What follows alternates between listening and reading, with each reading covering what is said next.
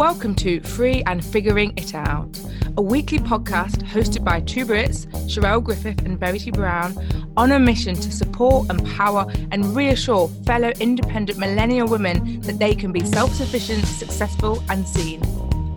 Hello and welcome back to Free and Figuring It Out. It is summer, dun, dun, dun, when we're recording. We are now in the season of Cancer, which is both of our birthdays. Oh yeah, birthday season. Oh yeah, birthday season, Cancer season, all of the joys, all of the vibes. So Verity, what are you figuring out today? Well, funny you ask. So my birthday's my birthday's like a couple of weeks after yours, isn't it? Yeah. So I'm also older than you. You So are. I'm figuring out turning 35, which surprisingly has given me like a mild midlife crisis breakdown thing. And I've sort of jokingly said this to everyone, but I think deep down I really mean it. I'm actually just going to turn 25 again and live my life, because I don't know if I said this to you, but the pressure I'm putting on myself as to what I should have achieved or own or have birthed or have married or whatever by 35 is just sort of doesn't feel good. And even though I'm very much one for not going by societal norms and stuff, I think we have it so built within us that these are all the tick boxes that I have decided that I'm just going to be 25 again. And that means that I don't need to own a house, and I don't need a husband or a wife, and I don't need to have had children. And I can just sort of live freely like I want to now. So that's been my coping mechanism with turning 35, basically. But yeah, I don't know why obviously it's a bit like on a tombola, isn't it? The noughts and the fives are the lucky ones, the big ones. And I don't know why it's affecting me so much, but I think it maybe is just that natural, like, okay, halfway through the 30s, let's do a little bit of a life review. And life does not look anything like how I imagined it would when I was 30, when I was 25, when I was 20, when I was 15. Like if I had been that age and said, what do you think you'll be like at 35? So yeah, it's sort of feeling okay with that, surrendering to that, but also, and Sherelle will be pleased with this, but having a loose plan in place as well, kind of really thinking, well, what am I wanting to achieve, and reviewing those plans. Do they still align with me? Is it truly what I want? Am I just going with the flow of what everyone else wants, thinking it is what I want? And yeah, a lot of sort of thinking, journaling, reflection going on there. Well, it's funny because we're basically in the same place for once. Dun, dun, dun. Oh my gosh. I know, because I very much was like, I always feel really happy that my birthday is like smack bang in the middle of the year. So my birthday is 27th of June, works perfectly for like all my mid-year review stuff. I'm like, this is like also I'm finally getting my flat back. So 30th of June, it's going to be ready. I'm going to get the keys on the 1st of July. So there is this massive feeling of like going into a new year. I'm going to be 33, but but it's like midway through the year, but there's so many choices. And I'm like, do I go back to London? Do I go back to my flat? Like, what do I want to do this next chapter? And actually reading 100 Year Life somehow has made 33 feel even weirder, because there's part of it that's like, this could be a third. Like, this could only be a third. And then there's part of me that's like, well, this should be a great year because it's 33 and I'm going to have my angel number. And literally, I've never had so many things just going around my head for my birthday that I'm just like, I don't know. But something that really makes me laugh when you were saying about 35 and rolling back to be 25 was, I was saying, I sort of have this feeling, and I'm probably going to say the word wrong, that I basically want my like rumsprungen now. You what, love? Rumsprungen. And I bet I can't even, and I didn't even like that. Exactly. And I can't even remember now. It's like what I want to say it's a religion that has it. It's basically quite a restrictive one that normally, basically they normally have it when they're 18. So it's like a year where they get to leave like the confines of their family unit and go out and do all the things they're not allowed to do, basically all the rules they're not meant to, and then at the end of that year they get to decide whether they want to come back and like be part of that community. Oh right, yeah. Or Is whether it not the Mormon faith? it could be. I feel as if this probably would have been something I should have checked before, but I just was like, the word is the word. And you know, like I've watched a TV show about it. That's what I brought into. So I have this feeling of being like, I've been following the rules for so long. I've been doing all the right things. You know, like you said, we have expectations about what we think is going to happen. And I want to throw it all out the window. Well, it's like a sort of self-proclaimed gap year. Yeah. And just I've quickly looked. Is it Rumspringa? Have I said that wrong? Well, also spelled Rumspringa or Rumspringa. Sorry, they're spelled different. I've just said it the same. Apologies. So it's a rite of passage during adolescence, translated in English as jumping or hopping around, and is used in some Amish communities. Amish communities. Sorry. That's all right. Gosh, terrible. I can't talk today. It's an interesting concept though, isn't it? Well, this is the thing. And reading the 100-Year Life. So if you haven't heard about the book, go back episode 1 to 8. I mention it. And it talked about this idea of like being more juvenile and like having those moments sporadically through your life. So rather than it just being this like age attached to a stage attached to an age, so this idea of like you can only have that when you're young, actually we can have it at any other time. And I was like, I've done all the right things. I was like, I've had a good job, I put money in my pension, I've got onto the property ladder, the business is up and running. I was like, I've done all these things. Actually is now the time to actually just have a bit of fun before I do come back and be like, fine, I'm 35, I better sort myself out again. Like, yeah. Actually, is this the moment? And so, yeah, I've really got that sort of like idea, I suppose. But then there's also everything about me that as a straight laced type A person that's just like, you're not going to do anything fun, Sharelle. So, yeah, we'll see. Yeah, I encourage it. I do think it's good too, because even if it's just confirmation that actually I'm living my life as I would like to be, I've done all these things, it's not for me, and this actually the life I had is the life of my dreams. I think sometimes you need that to realize what you have, don't you? And so well, you can keep us posted on your year of adventure and different activities.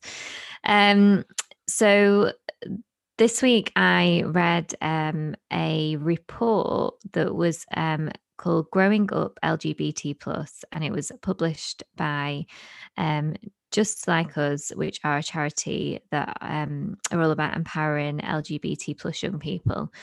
And I thought, and it, it's a decent 70 pages. It's not as long as some of the reports that are out there.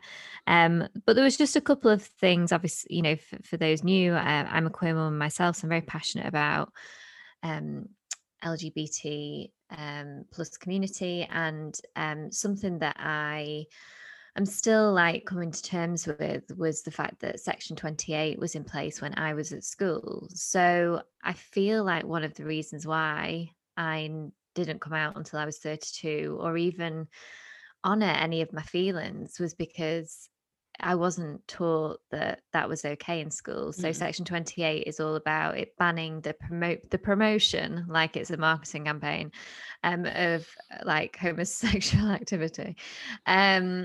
Like it's a choice, which it obviously isn't. So I was just given lots of heteronormative sort of literature and, sex education and whatever. And I think, well, no wonder I didn't kind of, really understand who I was for all that time.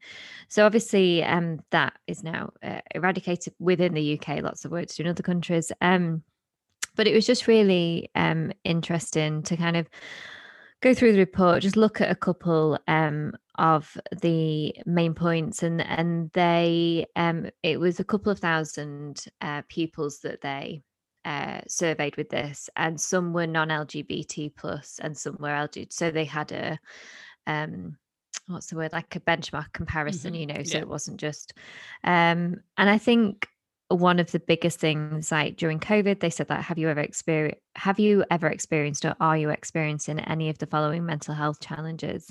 And they asked about anxiety, 51% for LGBT plus pupils and 26 for non-LGBT plus pupils. Depression, 47% for the LGBT plus pupils, and 20% so for the non-LGBT plus. So massive difference there, and very similar numbers on panic attacks and self-harm as well. So that's sort of, I wonder with my own mental health, was that affected by me being a queer woman? I don't know. It's just interesting to sort of reflect on that, and also worrying for the young queers of today. And just things like looking at has mental health changed during the pandemic? Nearly 70% of LGBT plus pupils said it's got worse, were compared to only 50% of the non. And then just sort of honing down to like young lesbians, like 87% of young lesbians felt lonely and separated from the people they're closest to, at least once a week, at least once every week during lockdown. And that's something that, I've spoken about, something that I'm working on at the minute, is like building sort of spaces for queer women, because there feels to be like a real, not a lack, because there is a lot out there. It's just this, I think sometimes that actual very deep, intimate level is missing. There's lots of amazing apps, platforms, everything, but that real connection seems to be lacking, that intimacy. And then it kind of talks about the messaging within schools. And it says, in the last 12 months, how often has your school promoted positive messages about being LGBT plus? And 30% said once or twice a year. And it's things like that. Like, we're never going to empower the youth of today to be who they are if they're not knowing that it's okay to be who they are. So really interesting report. They were kind of the top line figures to pull for it. It does look at the different sexualities, also looks at trans. And the nice thing was, and it was interesting actually to look at it with my teaching hat on, because I did some teaching in business at the start of the year. And it said 47% of staff think a colleague would feel comfortable coming out as LGBT at their school. Now, when I was teaching, I didn't disclose that I was queer. And I don't know if I regret that now. I think the reason I didn't was because I felt like I wasn't sure if I would handle it correctly, because I'd not been trained. Okay. But then I don't know if you don't need to be trained, if you just need to be who you are. But I'm also very conscious of how impressionable young people are, and I didn't want to say the wrong thing. And it's very hard as a teacher. You get lots of questions asked, and you don't want to shut anyone down. You want to ask them. But some of the questions you do get asked kind of, can tip over the sort of teacher pupil comfortable relationship, and you've got to really manage that sensitively. But yeah, it was very interesting as a teacher that I didn't. And I wonder now, did I have someone in my class who needed to know that I was a queer woman? And it's something that I've thought about since. So yeah, interesting report. I will link to it in the show notes. And who do you think, just because you mentioned it like at the end about like your teacher and those connections, who do you think would get the most out of the reading the report? Well, to be honest, I think people who want to be allies at the minute, because I think as LGBT plus people, we sort of know this. It's kind of like, we know that our mental health is affected, or we know how we feel. So I've had quite a few people at the minute kind of say, especially because of Pride, like, what can I read? What can I do? And it's anything like that just gives facts and figures that helps you understand, we may look the same, we may act the same, but we've got this internal battle going on in our heads. And just, yeah, anyone, especially who has contact with children, whether that's your own children, whether you teach a youth group, whatever, I think it would just be good to give you some information about the LGBT plus youth. So, Cool. That makes a lot of sense. And I think that yeah. idea of like, if you want to be a good ally, trying to absorb more information. I think, that relates back to an episode like 129 last week. I was talking about the books I've been reading about race, and there is this idea that actually you have to try and, I suppose, consume material that isn't from your perspective, really, to try and start being a good ally, to really be able, as they say, to put yourself in someone else's shoes, and really, especially all the stuff that happens in our heads, because it is really hard to understand what someone else could be going through. But especially like with surveys where you can tell it's a quantity, like, so actually there is a common pattern and common trends rather than just it being like an individual situation. Hello, it's Verity jumping in here. As you can hear then, I feel very passionate about the LGBTQ plus community. And because of that, I have decided to hold space for queer women with a 6-week program. So all the information can be found on the tadar.org website, or follow me or DM me on I am Verity Brown on Instagram.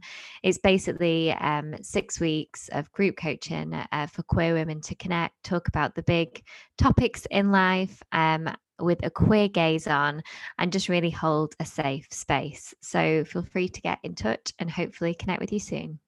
I have been rereading a book that I read, I think, about 3 years ago, called Year of Yes by Shonda Rhimes. How to Dance It Out, Stand in the Sun, and Be Your Own Person, which is Shonda Rhimes to me.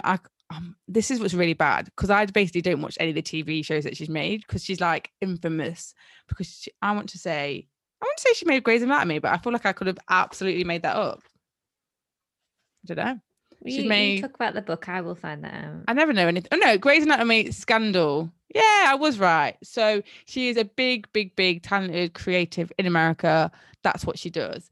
But actually, this book was about the fact that she wasn't actually, I suppose, really putting herself out there in all those ways. And she was like, used to get lots of invitations to things, but she had 3 children at home and would always be saying no. She'd say no to media appearances, no to Hollywood parties, just like no. She'd do the show, like she'd make the TV programs, and that was mainly her concentration. And she just had this epiphany, like, what would happen if I started saying yes? So she went on this journey to have a year of yes. And I think the reason why I want to reread it right now is just because, as I said at the beginning, this whole idea of like, what kind of happen when we open ourselves up? What happens if we have a different attitude, if we have a different approach? And the book is wonderfully written, as you would expect from someone who is like written massively successful TV programs. Like, she's very engaging and capturing, and it's a really easy read to like go through. Very, like, you can tell she's writes for TV, if that makes sense, like rather than being a book person. And for example, one of the things is she agrees quite early on to give a commencement speech, and she was like, normally I'd always say no to it, but because I was on this year of yes, I just had to say it. And then it's like, oh, and then you get to like read the actual speech and stuff in the book, and she's really honest and frank about actually what does happen when you open yourself up, and to be someone, I suppose, who is really in a position where she gets lots of opportunities. And we do talk a lot, I think, sometimes about like, because of boundaries and our time and stuff, saying like you should say no, concentrate on yourself, etc. And I think there is absolutely a time and a place for that, and it's really important. But it's really nice to just see someone on the opposite side where it's just like actually just going for it. By the end, she's thoroughly happy with how her year went. I think she didn't say she's going to say yes to everything going forward, but she could definitely see the advantages of opening up. So I think I actually really enjoyed it when I originally read it, and we read it for book of the month for Propel Her. So I highly do recommend it. It's just actually probably a very good summer read, because it's not heavy, if that makes sense. Like you could read it and it feel as if it's a little bit personal development-y, but a bit nicer, because really she's not taxing you, but whilst you're thinking about what she's going through, you could have some own thoughts. Yeah, no, that sounds really good. And there was a guy that did it, and a film made by Jim Carrey was The Yes Man. Is that right? I think it's such an intriguing concept, and actually something that I've been thinking about recently, in terms of, I wonder sometimes how much energy I use considering whether I should say yes or no to something. And I think this stems from me, like the whole not drinking alcohol, like the amount of energy I've saved by just not drinking. So I don't have to think about if I'm going to drink or whatever. It's like I'm now looking at other energy saps. Yeah. And I'm thinking, And I think sometimes, like you said, I think I'm going to say no to that because, it's on this time and I'm going to down, just recharge and da, da, da. And I wonder sometimes, am I being a bit too soft with myself? And just say yes, yes, yes, yes, yes, and just see what happens. I don't know. I think there's definitely a time and place for it, and something. And I think sometimes we say no from a place of fear. Like, that there is definitely some of the things she ends up saying yes to. Naturally, she's like, I am scared by this. My natural state would have been not to. And it pushes her outside of her comfort zone. And that's what's very hard as individuals to work out, I think, is, when are you saying no for a genuine reason? Or when are you letting fear take over? And therefore you're saying no. And actually pushing yourself makes a big difference. Just as an example, so we'll go on anyone's podcast, totally up for it. If you're listening, got a podcast, hey. But someone had emailed me, and I think they'd Instagram originally sent me this little message. I'd agreed just to do the podcast. The day before, I realized it was actually a Instagram live where you do two of you on the same thing. And I was like, oh gosh, I'm going to have to wash my hair. I'm going to have to do my face. And I was like, if I'd realized that at the beginning, I never would have done it. Okay, but that's interesting. Because I'd already agreed thinking it was a podcast and it was the day before, I obviously couldn't let her down. So I was like, okay, fine. I'll move my calendar, wake up an hour early, do my hair, etc. And then actually I had a great time. Like that live ended up me getting a client from it. I've become really good, female business besties, whatever, with the woman that had that Instagram channel. Loads of great things has come out of it, but I would have said no if I had thought it was something else. So that's an example of actually where I can really see the benefit of saying yes really paid off. So I do think we do need to challenge ourselves. Are we saying no for the right reasons, or are we just rushing into it a little bit too much just to protect ourselves? Or because we're lazy? I like it. I like it. No, I do like it. Brilliant. Great stuff. Well, whilst you're reading about saying yes, I've been watching lads, Euros.